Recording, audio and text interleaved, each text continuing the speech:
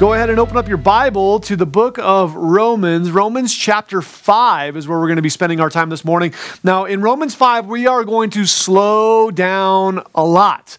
Last week, we covered chapter 4, and we did the whole chapter. We're probably going to be in chapter 5 for about 3 weeks. It's going to take us a while to get through chapter 5. So we're just going to be in the first 5 verses of Romans 5. Romans 5, 1 through 5. When Micah and our 4 daughters and I all moved out here to Colorado from Southern California, we did so with, I had a job all lined up and was ready to get involved with working.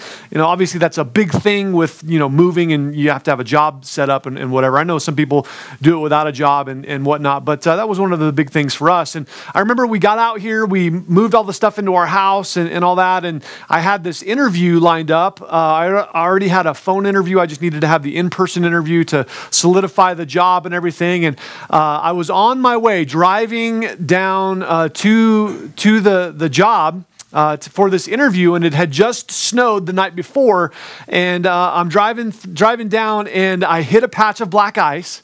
I spin out of control, and I end up facing the wrong direction in traffic, and another car slowly kind of slid into me, and we got into an accident. It was one of the weirdest accidents I've ever been in because nobody was injured. The other guy's car was fine. He could drive away, and yet my car ended up needing to be towed, and my truck ended up needing to be totaled. It was like an SUV kind of a thing. And that was a terrible, terrible moment because in that moment, I had to call my potential future boss and say, hey, I just got in an accident, and the job I was going to be taking was a driving job. And so I'm like, all right, I just lost the job. And now my truck that was going to be my work truck is on a tow truck. It ends up being totaled. And now I don't have a work truck. And so it's like things are going from bad to worse. And it was just this terrible, terrible situation and terrible moment. And I remember actively thinking, I've just ruined my whole family. I've just drove us off of a cliff, the proverbial cliff of now I made this decision. I moved us out here. I thought it was the Lord. And now look, we're all going to die. That's just kind of the way it was going in my mind. And little did I know, but God had some things in play that I could never have put together on my own. You see, my boss ended up being my boss, rescheduled the interview, was very gracious, very kind. I ended up getting the job. I ended up getting a work truck from work, and so that was all taken care of. And the money that we received for our car being totaled from the insurance company was actually the money that we lived on while I was transitioning into work, because the amount of money I would make in my beginning, kind of training wasn't enough for us to even survive. And so, the Lord put all of that together and orchestrated all of those pieces in a way that I never could have. And if I was orchestrating it, if I was putting it all together, I would not have chosen that. I wouldn't have said, hey, let's get in an accident and let's total the car and all those kinds of things. I would have chosen a completely different route. And yet that was the route that God chose. You see, what seemed to be an arbitrary, painful tribulation in my life turned out to be the thing that God used to provide and to grow and mature us in our relationship with the Lord. He used it in ways that we never would have known had we not gone through it. And so that's kind of what we're going to be looking at together today in Romans 5, 1 through 5. You see, here's our big idea. There is hope even in painful things because Jesus loves you and He's in control. That is such a massive concept for us to grasp. That is such a big idea for us to truly rest in. Not just to understand theologically, but to really rest in, to place our hope in, to sit down upon, to rest and lay down in that thought and that idea. So let's read Romans 5, 1 through 5, and then we'll go back through and break it down. Romans 5, 1 says this, having been justified by faith, we have peace with God through our Lord Jesus Christ, through whom we also have access by faith into this grace, in which we stand and rejoice in the hope of the glory of God. And not only that, but we also glory in tribulations, knowing that tribulation produces perseverance, and perseverance, character, and character, hope. Now, hope does not disappoint because the love of God has been poured out in our hearts by the Holy Spirit who was given to us. Let's pray. Father, we thank you for today, God. We thank you for this morning and this opportunity to open your word and to see what it has to say. And we thank you for the amazing and glorious truth that you unveil in this section. We pray that you would help it to bring, to come to bear upon our hearts and minds, that we would be transformed by what your word says, and that we would no longer go our own way and pursue our own thing and try to insulate ourselves from the work that you're doing in our lives, but we would give ourselves over to it instead and trust that you are good, that you are God, and that you know what you're doing. And so, Lord, we love you, we thank you, we commit this time to you, and we're so grateful for you and your word, and we pray it together in Jesus' name. Amen. Amen. Today we're going to look at this section, Romans chapter 5, verses 1 through 5 in two parts. The first section is going to be verses 1 and 2, the produce of justification, and then the second part will be verses 3 through 5, the produce of tribulation. Now, for many Christians, their faith stops at salvation. For many people who they get saved, they become part of the body of Christ, they are in Christ. That's another way to say it. They've submitted themselves to the lordship of Jesus. They've recognized that Jesus' blood was shed, was poured out on the cross 2,000 years ago for their sin, and they believe that in faith, and they come into salvation, this new life in Christ, and yet that's where everything stops. Nothing moves forward from there. It's just I'm in Christ and that's it. I'm just waiting now to die. That there's no bearing on anything else in my life. That there's hope of heaven and hope of eternity, and yet that's it. And these Christians, they live defeated lives, enslaved to sin and entrapped by an unhealthy mindset that keeps them in this position that drags them down instead of lifting them up, because they don't move forward into the things that God has for them. And this mindset is one that avoids difficulty and avoids trial because we think that somehow everything is supposed to be a utopia. Now, my family loves Disneyland. I don't know if you've had a chance to talk to my wife, but if you ever talk to my wife, she's probably going to tell you something about Disneyland or a future Disney trip. It's just kind of who she is. It's what she's all about. And she has discipled my 4 girls in this crazy pursuit of life. And so, it's one of those things that I get to do with them, and I'm excited to be able to enjoy those things with them. Now, if somebody was so kind and gracious as to gift us a trip to Disneyland, they say, hey, you know what? I want to buy you tickets for a day at Disneyland, and I just want to, make sure that you guys are taken care of, and so there's a meal plan involved and all that. So just go and enjoy yourselves. And if we were to make all the plans, make all the preparations and get ourselves there and get to the gate, and you wait in the line and you go through the check-in thing, and then right when you get into Disneyland, there's like a little flower bed that has a Mickey head in there. A lot of people take pictures right in there. If we were to do all of that and to go through the gates and get into Disneyland and then stay in the entrance and never go any further, it would be a ridiculous waste, wouldn't it? There is so much more. Just getting inside and taking a picture in front of a Mickey-shaped flower bed isn't the experience of Disneyland. There's a lot more in there. There are rides to ride. There are churros to eat. I don't know if you know this, but there are beignets, Mickey-shaped beignets. They're glorious. They're by the Haunted Mansion. Go find them. They're amazing. We have lots of Disneyland tips if you need them. But the reality is that there is so much more to experience than just the entrance. And so too it is with the Christian life. A lot of people just kind of experience the entrance. They just get into Christ, but they don't develop any further. And it's because of a mindset that keeps them down and holds them back. And one of the biggest mindset issues that we have is in thinking that difficulty is the obstacle instead of realizing that difficulty is the way. We think that difficulty is a problem. Difficulty is something to avoid. Difficulty and pain is something that we just do everything to insulate ourselves from, instead of realizing that it's the way that God works in our lives. So let's look at this first section together today, the produce of justification, verses 1 and 2. Look back at verse 1. It says this: therefore, having been justified by faith. Now, the first 4 chapters of Romans have all been focused on this, setting up this one thought, this one idea, this one concept. And it ends with, or it comes to a head with the very last word of Romans chapter 4. which is a similar word that we see here in Romans 5:1. So the very last word of Romans chapter 4 is this, justification. It says, because of our justification. And then look at verse 1 of chapter 5, having been justified. This word justification and justified is this major thing. We've been traveling all the way through these chapters to get to this thought.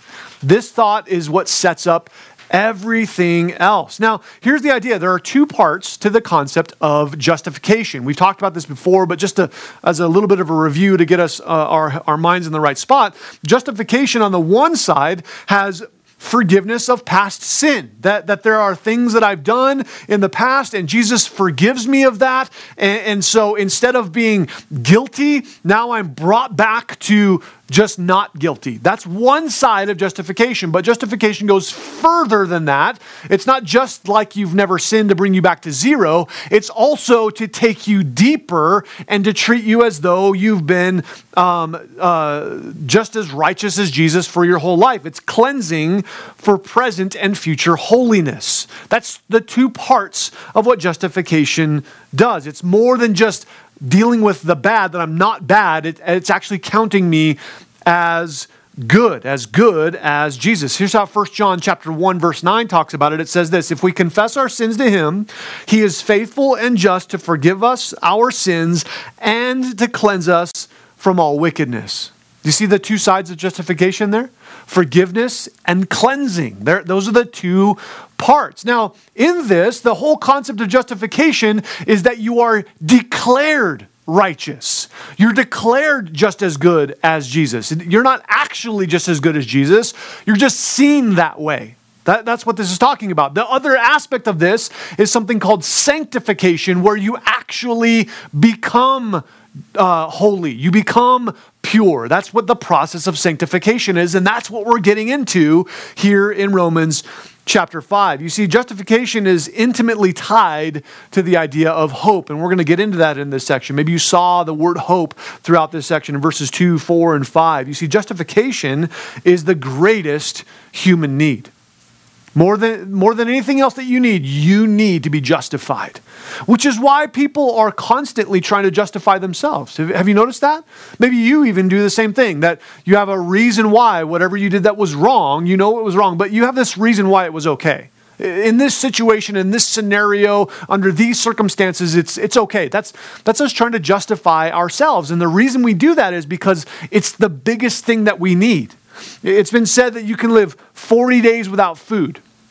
It's quite a long time. I've never tried to live 40 days without food, but that's what they say. You can live about 40 days without food. You can live about 3 days without water. About 3 days without water. You can live about 5 minutes without air, but you can't live 1 second without hope. Hope is absolutely essential. It's something that we absolutely need, more than the air we breathe, more than the water we drink, more than the food that we eat. And the reality is that because it's so essential, we try to justify ourselves, but self-justification just won't cut it. It just won't work. Notice what it says there in verse 1. It says, therefore we have been justified by faith, and we have peace with God through our Lord Jesus Christ. The only way that your justification is real and true and substantial is when it's through Jesus. And what does it mean by through Jesus? Well, it's talking about his sacrifice on your behalf. The fact that Jesus took your sin on his cross and paid for it on your behalf. That is how we are able to gain this justification. You see, self-justification is a convenient lie we tell ourselves to mask the reality of how depraved and fallen and wicked we really are. Justification is only possible if it's imputed. Do you remember that word from last week? It's given. It's imparted. Someone else has given you theirs. That's the only way that we can actually be justified, because guilty people can't earn this justification. If I'm guilty, then I'm already unjustified in terms of being counted just as good as Jesus. I can never get there because I'm already guilty. But because of the grace of God, because of how good he is, he'll look at me as if I'm just as good as Jesus. That's the amazing thing. And that's only possible by grace through faith. Also, notice there in verse 1 of chapter 5, there's this word therefore. You see the word therefore? We're going to see this word pretty often. It's going to be happening over and over and over again from here all the way through chapter 8. Now, what's taking place is that the word therefore is used to build one premise on top of another. It's a way that you build a concept, build a case. You take one concept and you build another concept and then you build another concept. And so if you were even to just scan through your Bible, you'll see therefore happens fairly often throughout this next section. And so really what this is talking about is as we connect the previous thought, like we said, the whole thing of these first 4 chapters is to get us to the idea of justification, to understand it. And then what? It's like, I got into Disneyland, now what? Right? That's the thought. That's the idea. It's not just staying in the entryway. It's to go in and take hold of all that is there for you. There is a lot more there for you to experience. And so what this is telling us here in these first couple of verses, verses 1 and 2, is that there are 4 primary things that justification produces. 4 primary things. Essentially what this is telling us is what is the result of being declared just.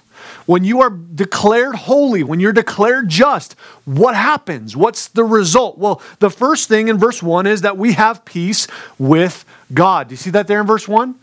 Peace with God. Jesus brings peace with God. You see, humanity's default, humanity's natural state, your natural state is not to be at peace with God. In fact, it's to be at war with God. Now, that may seem weird to you. You may think, I've never really been at war with God. I've never actively pursued declaring war on God and saying, I'm against you, and I've tried to be a good person my whole life. Well, here's the thing. The truth of the matter is that your sinfulness puts you at odds with Him. And so maybe you don't think you're at war with God, but God is at war with you. God is at war with your sin. And so if He's at war with you, you are absolutely caught up in a war because of your sinfulness. All people are image bearers of God. That comes right out of Genesis chapter 1, that God made man and woman. Genesis 1, 26 and 27, I think is where that's found. All people are found as image bearers of God. We've been created in the image of God. And some people take that concept and they conflate it to mean something it doesn't mean. You'll hear it like this. You'll hear people say it like this. We're all children of God. We're all the children of God. Have you heard that? Maybe you've even said that. That's not a true statement. Biblically speaking, that is not a true statement. We are all image bearers of God. We've all been created by God. We've all been crafted by Him lovingly and carefully and specifically and gloriously, and yet we're not all children of God. No, the only way that we become children of God is through adoption. And the price of your adoption is the blood of Jesus. That's the only way you become the child of God. You become the child of God by grace through faith. And when you are made the child of God, you're put at peace with God. You see, Jesus' blood makes me God's friend instead of His enemy. That's what the blood of Jesus does. And so that's this first idea of justification and what it produces, peace with God. Notice also, not only peace with God, but look at verse 2, through whom, who's whom? Jesus. Jesus is the whom. Through whom we also have access by faith.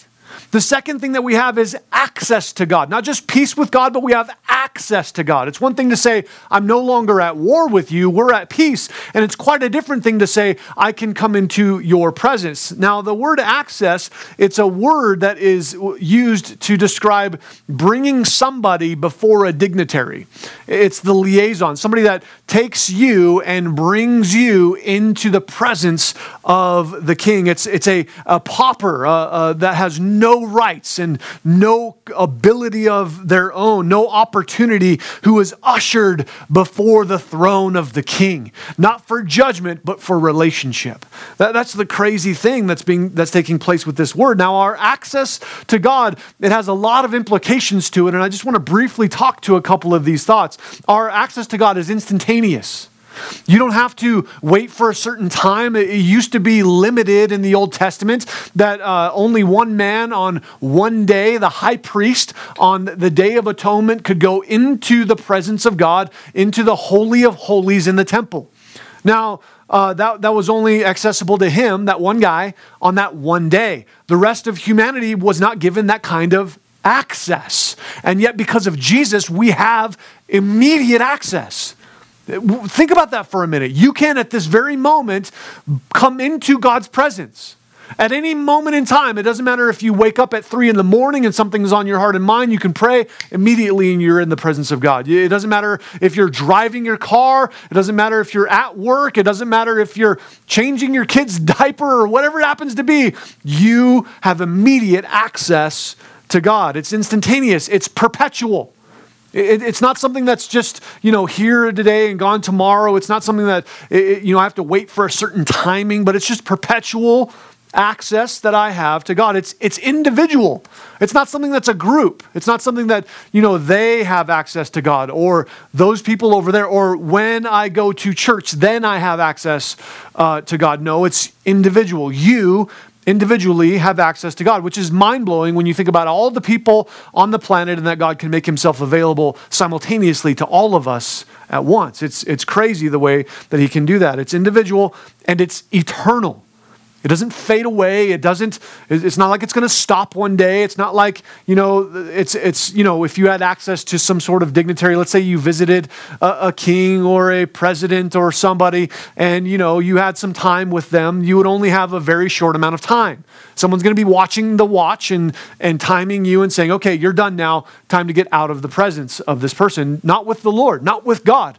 Jesus, because of his blood, provides you access to God eternally. What an amazing idea. It's not temporary and it's not restricted. Jesus' blood gives me the privilege of God's presence.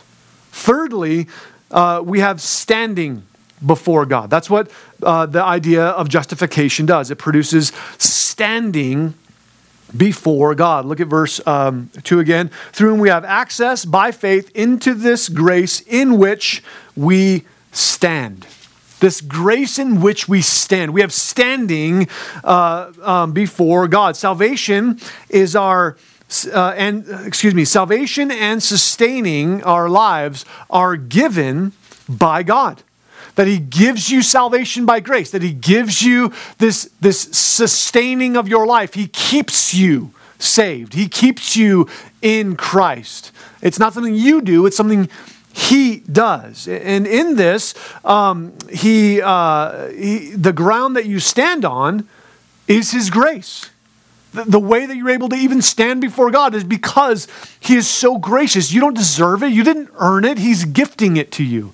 He's allowing you to be in his presence because of his grace. Your position is given because of his graciousness. You see, think about it like this. God doesn't just love you, he also likes you. Are there some people in your life that you love? I'm sure there are. Are there some people in your life that you love, but you wouldn't necessarily choose to spend time with? I'm going to guess there's probably some people like that in your life as well. See, those people that you wouldn't necessarily choose to spend time with, you love them, but you don't necessarily like them. And I think some people have a view of God that way. That God loves me because he's God. He kind of like has to. It's just this thing where God loves everybody, and so God has to love me, I guess. But he doesn't like me. He doesn't choose to spend time with me. Why would he do something so crazy as that? That is not the view of God. That's not who he is. He likes you.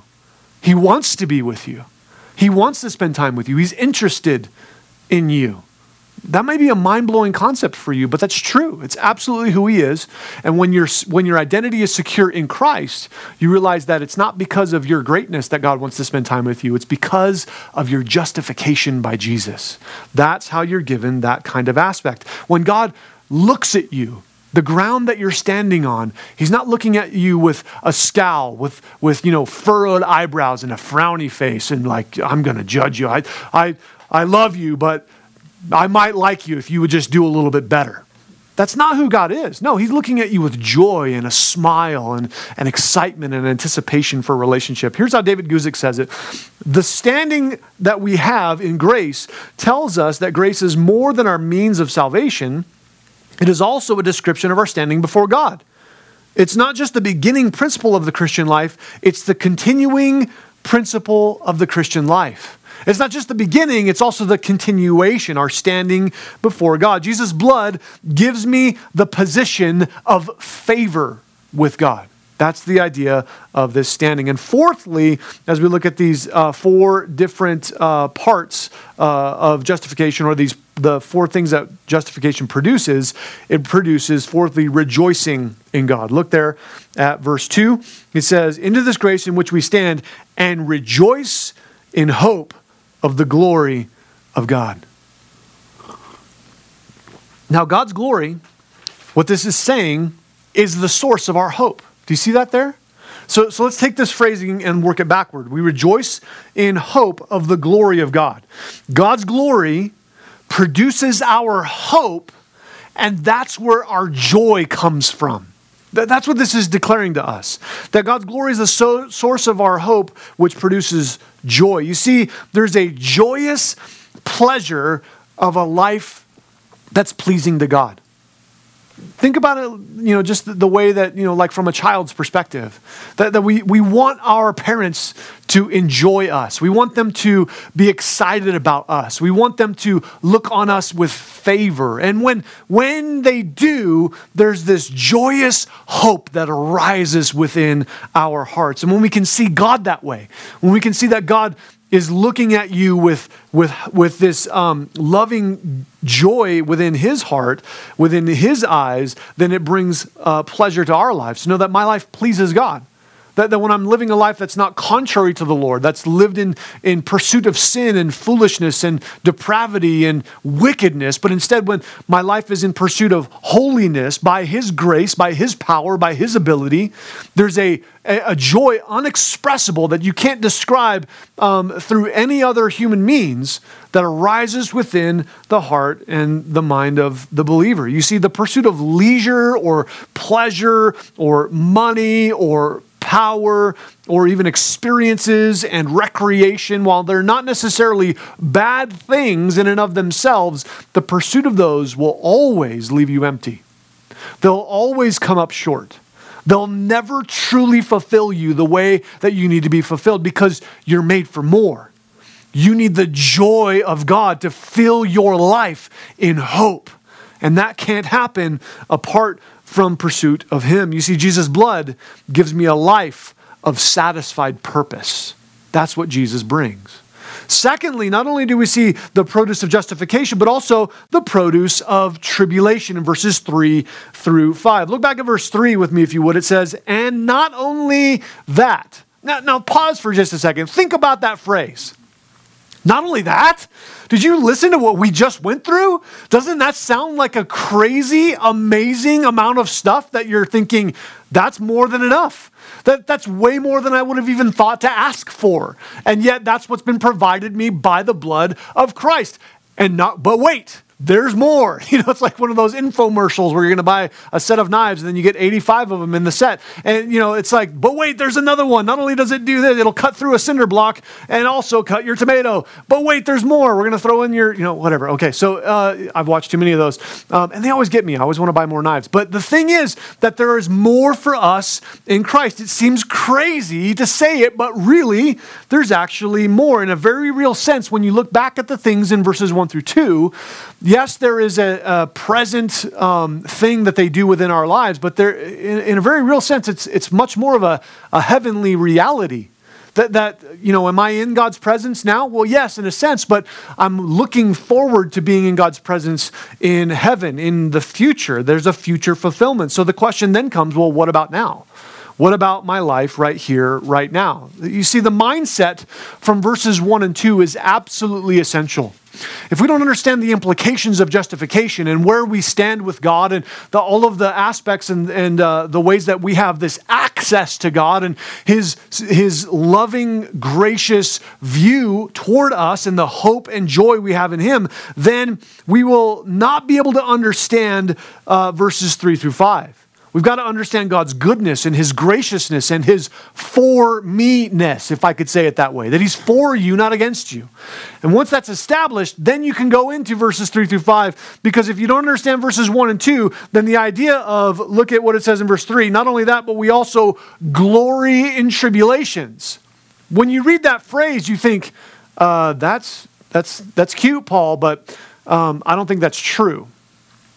When we don't understand verses 1 and 2, then the concept of glorying in tribulations, it seems like just a religious platitude, a nice idea. It's just something that religious people say to sound really holy, but it's not real. It has no bearing on my actual life. And though it seems counterintuitive, we cannot, as Christians especially, consider ourselves or hope for or expect a problem-free life.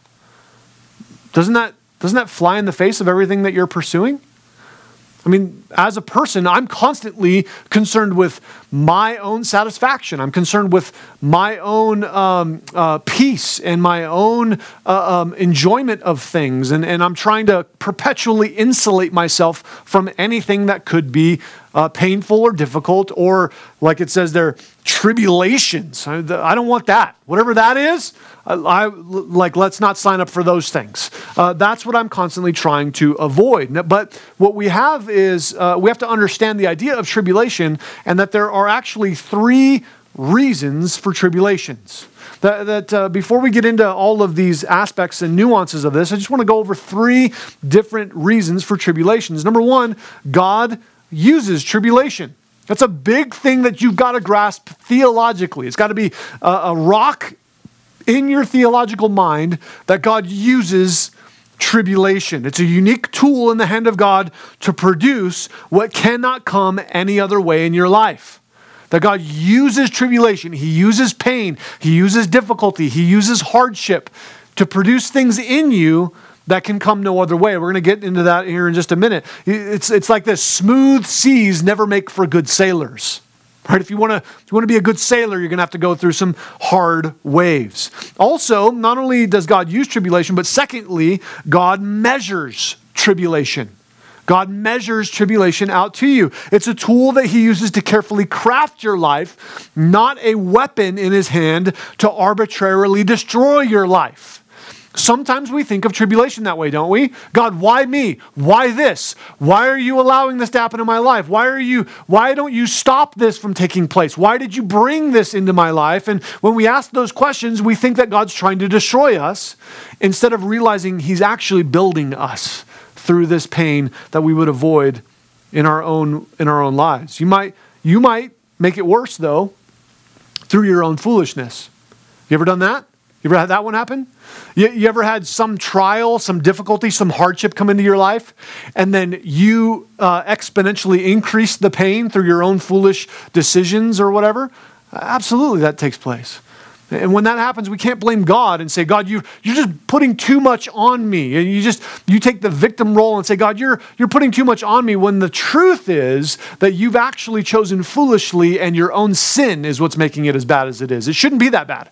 It shouldn't hurt that bad. It shouldn't be that painful, and yet you've made it more painful through your own sin, through your own choice. You see, God's not overloading you with trouble. He's actually measuring out this tribulation to you. And thirdly, God promises tribulation. We shouldn't avoid tribulation or think or hope to have a trouble-free life. God promised that we would have tribulation. It's a common experience for humanity. All people go through troubles. All people go through hardships. Why would we think that just because I became a Christian, now it's going to be puppy dogs and rainbows and unicorns for the rest of my life, and then I'm disoriented when bad things happen? The reality is, the truth is that's me trying to live in a non-real reality. It's a common experience for humanity. And in John 16:33, Jesus actually promised, he said, you're going to have trouble. In this life, you will have tribulation, but I've overcome the world. So there's hope in Jesus. It's not arbitrary. It's not random. He is in control. That there is a even though, we think of this idea of tribulation and we don't like it, and we want this tribulation-free, trouble-free life, there's something in that that's right and appropriate. It's good. We should want that. But that is heaven. That's not here on earth. That's not what we're going to experience this side of eternity. It's not going to happen here and now. It's going to happen there and then. It sounds counterintuitive and it feels counterintuitive, but tribulation is the way that God builds hope. Hope's the biggest thing that you need. Hope is the number one thing that we need in life, because that's the idea of what's connected to justification, and how God builds it, how God puts it in you. It's actually through tribulation. So verses 3 through 5, we have three things that God produces through tribulation. We're going to spend the rest of our time just looking at those. Tribulation is defined, I like the way David Guzik defines it. It's stress-filled problems. You have any of those? Have any stress-filled problems? I mean, how can you be in America today and not have stress-filled problems? It seems like that's all we've been living through for the last few months is just stress-filled problems. And just like it seemed like things were going to start to get better, nope, everything starts getting worse. It sounds like an evil enemy, stress-filled problems, but what God's trying to tell us is you've got to change the way you think about these. Your mind needs to shift. Your mindset has to change. It's not an enemy. It's actually a friend. That stress-filled problem is actually a friend. Now, physically, this makes sense. We kind of get this physically, don't we? I mean, if you want to run a marathon, you can't just sit on the couch and then think, I'm going to get up and run a marathon. You're going to have to start running a little bit. You're going to have to work up to being able to do that. You're going to need to increase the stress on your body in order to be able to get to the point where you can run that far. Same thing with like weightlifting. You don't just go to the gym one day and lift as much weight as the guy that's been doing it his whole life. You have to increase the stress and the weight in order for your body to respond. Physically, that we understand it, that the pressure and stress and difficulty is what produces the strength. That's how it works. And so too it is with a spiritual life. You can't eat Cheetos and sit on the couch and think that you're going to be strong. That's just not the way that it works. It's the pain of consistent eating and consistent training are the only way. It's not a surgery and it's not a pill. The same thing is true in the spiritual things, that there is a way to get the maturity and the growth and the strength that you want, but it's not going to come the easy way that you think. That's not the way it's going to work. Here's the way I can describe it to you. The path to get what you want is through the pain you're trying to avoid. It's almost always true in every aspect of life. This applies spiritually. This applies in business. This applies in your family and in your marriage, with your kids, with any kind of relationship that you could think of to have. The path to get what you want is through the pain you're trying to avoid. You naturally are, I'm pain adverse. I don't like pain. I want to avoid pain. And yet, I've got to willfully go into it in order to get the things that I want. You see, tribulation is the path, not the problem. Tribulation is the path, not the problem. It's how we do this glory, where it says we glory in tribulations. How do we glory in tribulation? We glory in tribulation because it's the path, not the problem. Here's how Skip Heitzig says it. Justification is not an escape from trials. Right? We just talked about justification in the first section. Now we're talking about trials. They're connected to each other. Justification is not an escape from trials. It is the guarantee that those trials have purpose. It's a guarantee that those trials will work for you, not against you. I think it's extremely well said. Very wise way to say that. Tribulation is a common human experience, but it doesn't guarantee growth. It doesn't guarantee growth. Everyone goes through trouble, but have you seen people go through trouble and they're worse off for it, not better off for it? You ever see people try to manage the problem in the situation and it leaves them in a state that's worse, not better? You see, tribulation doesn't guarantee growth. Your attitude, your posture, your mindset matters immensely. And so when we come at tribulation by faith, by hoping and trusting in God, then tribulation can leave us better instead of bitter. If you want to be better, if you want to grow, if you want to develop, then it all comes down to where's your hope placed? Where's your trust placed? Where is your faith being placed? Well, tribulation, it is designed to produce three things. It's like this cascade of things. It's like the dominoes are set and tribulation is the first one. If tribulation isn't pushed, you don't get the next ones. So what does tribulation do? Notice what it says there in verse 3. Not only that, we also glory in tribulations. How? Knowing that tribulation produces perseverance. Do you see that there? Knowing? It's talking about the way you think about it. How do you think about? What's your mindset connected to tribulation? When you know what it does, then you submit to it the right way. You go through it the right way. It produces perseverance. Now, perseverance is this idea of long suffering. It's this idea of being able to endure. It's this ability to go through it. Now, without tribulation, there's no need for perseverance, right? Well, like, what am I going to endure if I live in a perpetual paradise? There's nothing to endure. I'm enjoying things. If I'm on a constant, vacation cruise, then there's nothing to endure. I got to endure the all-you-can-eat buffet. Oh no, I have to endure sitting by the pool and reading a book or whatever it is. Like, there's nothing to endure if you're always in a paradise. And so the tribulation creates the opportunity for this perseverance to take place. You see, we spend far too much of our time insulating ourselves and our loved ones from potential trouble, from possible issues in life. And we might actually be in those times fighting against God. Sometimes the worst thing that you can do for somebody is help them. That sounds weird, doesn't it? Sometimes the worst thing you can do is rush in and rescue somebody from the pain that they're experiencing. Sometimes you're actually removing them from the situation that God put them in so that they would grow. Sometimes we have to go into pain. Sometimes we need the difficulty of the hardship of experiencing the stuff that we don't want to, of the things that are hard. It's hard when you watch loved ones do it. I always want to rescue. I always want to come in and help. But sometimes you're actually fighting against God in that because they need perseverance. Well, what happens with perseverance? Remember the dominoes. Tribulation knocks over the domino of perseverance. And when perseverance finds its right work, what happens with perseverance? Well, now, look back there again. Look at verse 4. It says, and perseverance produces character.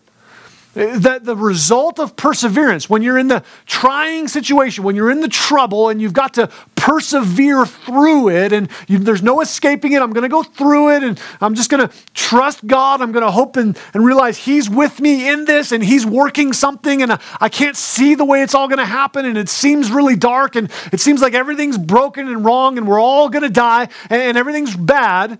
In the middle of that, God produces character within you. Perseverance through tribulation forms godliness within you. Now, I can't really jump into all of this just because of time, but I'm going to briefly talk through this, and so maybe you can go back and watch it again if you want to see it in a more slow kind of a pattern and look up some verses for yourself. The idea there is that I want to point out is that when you look at 1 Corinthians chapter 13, it's this, the chapter of love. When God's describing and defining what love is, the very first thing that God describes as the definition of love is perseverance, is long suffering. Okay, so the love is long suffering. Love suffers long. Love is persevering. That's the first definition. And when we think of the things that are first in the Bible, they carry extra weight. And so when God thinks about what love is, He thinks that it is persevering, long suffering. Now take that concept, go to 1 John chapter 1 John chapter 4, I think it's verse 3, somewhere around there. We're told that God is love. God is love. So if God is love and love is persevering, it's long suffering, then when God puts you in situations where you have to suffer long, He's actually using them to create Himself, His character in you. Do you want to be more godly? Do you want to develop and mature in your faith? Do you want to be more like Jesus? It's through the road of suffering. There's no other way to get there. You're not going to just, I don't like it like that. You know what I want to do? I want to go to bed at night and I want God to sprinkle fairy dust on me while I'm sleeping and I just wake up, I'm more godly today. That's what I would like, but that's not how He does it. The way that He does it, the path to godliness is down the road of tribulation. Are you willing to go down it? Are you willing to take that route? Are you willing to experience that. This is the how of becoming more like Jesus. You see, your weaknesses, your failures, and your sins are clearly on display when you go through tribulation. And you have to persevere, and God removes that stuff from you. He strips it out of your life. He turns up the heat, and he pulls off the dross. And then he replaces that with himself. In the void, Jesus is there to fill the void and transform your life. Thirdly, we see not only perseverance, but that domino falls into character. And then finally, look at the end of verse 4, and character, hope. When Jesus miraculously and fundamentally transforms you, who you are, it fills you with inexpressible hope. When you're not who you used to be, when you don't struggle with what you used to struggle with, when you're better off for the tribulation, doesn't that fill you with crazy hope? Don't you see how amazing and powerful God is? That if God is strong enough to change the human character, isn't he strong enough to do anything? And that fills you with inexpressible hope. The hope that we have in Christ, notice it says there, doesn't disappoint. Look at verse 5. Now hope does not disappoint because the love of God has been poured out in our hearts by the Holy Spirit. We're back to the idea of love. Do you see that there? The connection to love and hope and God producing his own character within you. When the hope that we have in Christ doesn't disappoint because it always comes through. It never fails. God is never worried about losing or failing. He's never outmatched. He's always the one who comes out as the victor. And when you trust him in your tribulation, you're trusting in his goodness and that he's using it for your benefit. He's using it to grow you, not to crush you. That's what God does. Now his love is poured out in you. Do you see that there in verse 5? The love of God has been poured out in our hearts by the Holy Spirit. This is the greatest and most miraculous transformative hope. That the love of God could literally be within your life. It's proof that you're saved. Do you want proof that you're in Christ? Do you want proof that you're actually saved? That your belief in Jesus, that prayer you prayed that one day back then worked? It actually stuck? Here's the proof. God's love within you miraculously by the Holy Spirit. That's the proof of God's presence. Hope is not only that, but it's also that tribulation isn't arbitrary, random, or accidental. That I can have hope in this, that there's a trial in my life. It's hard and I don't like it, but God is good. And I trust him and I know that it's not an accident. It might feel that way, but it's not. You see, the evidence of the Holy Spirit is love. More than supernatural experiences, more than supernatural gifts, more than talents and abilities, the love of God in your life is the proof that the Holy Spirit is there. And God's love is a supernatural strength that actually brings hope in your life. You can have hope in his love for you. That's part of this hope, that God loves me. His love is for me, and that makes me accepted before the Lord, but also that his love is through me, and that makes me available to him. I'm not just accepted by him, but I'm also available to him as a receiver of his love and a conduit of his love. It flows out of my life to those around me. Tribulation is the path, not the problem. Tribulation is the path, not the problem. And you can trust Jesus with this because you have been justified by grace through faith. If Jesus is willing to go to the painful tribulation of the cross to purchase your soul, can you trust him that even in the hardship that he's at work in it? I think you can. I think we can trust that Jesus is working in the middle of the hardships, that he is truly in control, that he's justified me. And so because of that, I can go down this pathway of difficulty and hardship because of his goodness. Now, as we close, I want to close and leave you with these three thoughts. And we're going to leave them on the screen for a little bit because I want you to consider three things by way of application as we close. Three different questions to consider. What painful situation are you trying to avoid? What's the difficulty, the hardship, the decision you need to make, the way you need to go? You keep avoiding it. You keep trying to get out of it. You keep trying to say, well, I don't really want to confront the issue. I don't want to say anything. I don't want to mess up the relationship. I don't want to hurt the other person. I don't want to endure the pain of this thing because I don't want to go into that. What painful situation are you trying to avoid? It very well might be the thing that God's trying to take you into, and you're trying to avoid it. What do you have to lose if you allow yourself to go through it? What do you have to lose? Think through that. What is there to lose? Or here's another one. What do you have to gain if God is who he really says he is? If he really is that good? If he really is that able? So I want you to think on those questions. Think on those thoughts and consider them and trust the Lord as he leads you into the painful situations that you would naturally avoid. Let's pray. Father, we thank you for your love for us. We thank you for how good you are to us. And we pray that today you would allow us to be able to grow in the grace and knowledge of you, Lord Jesus.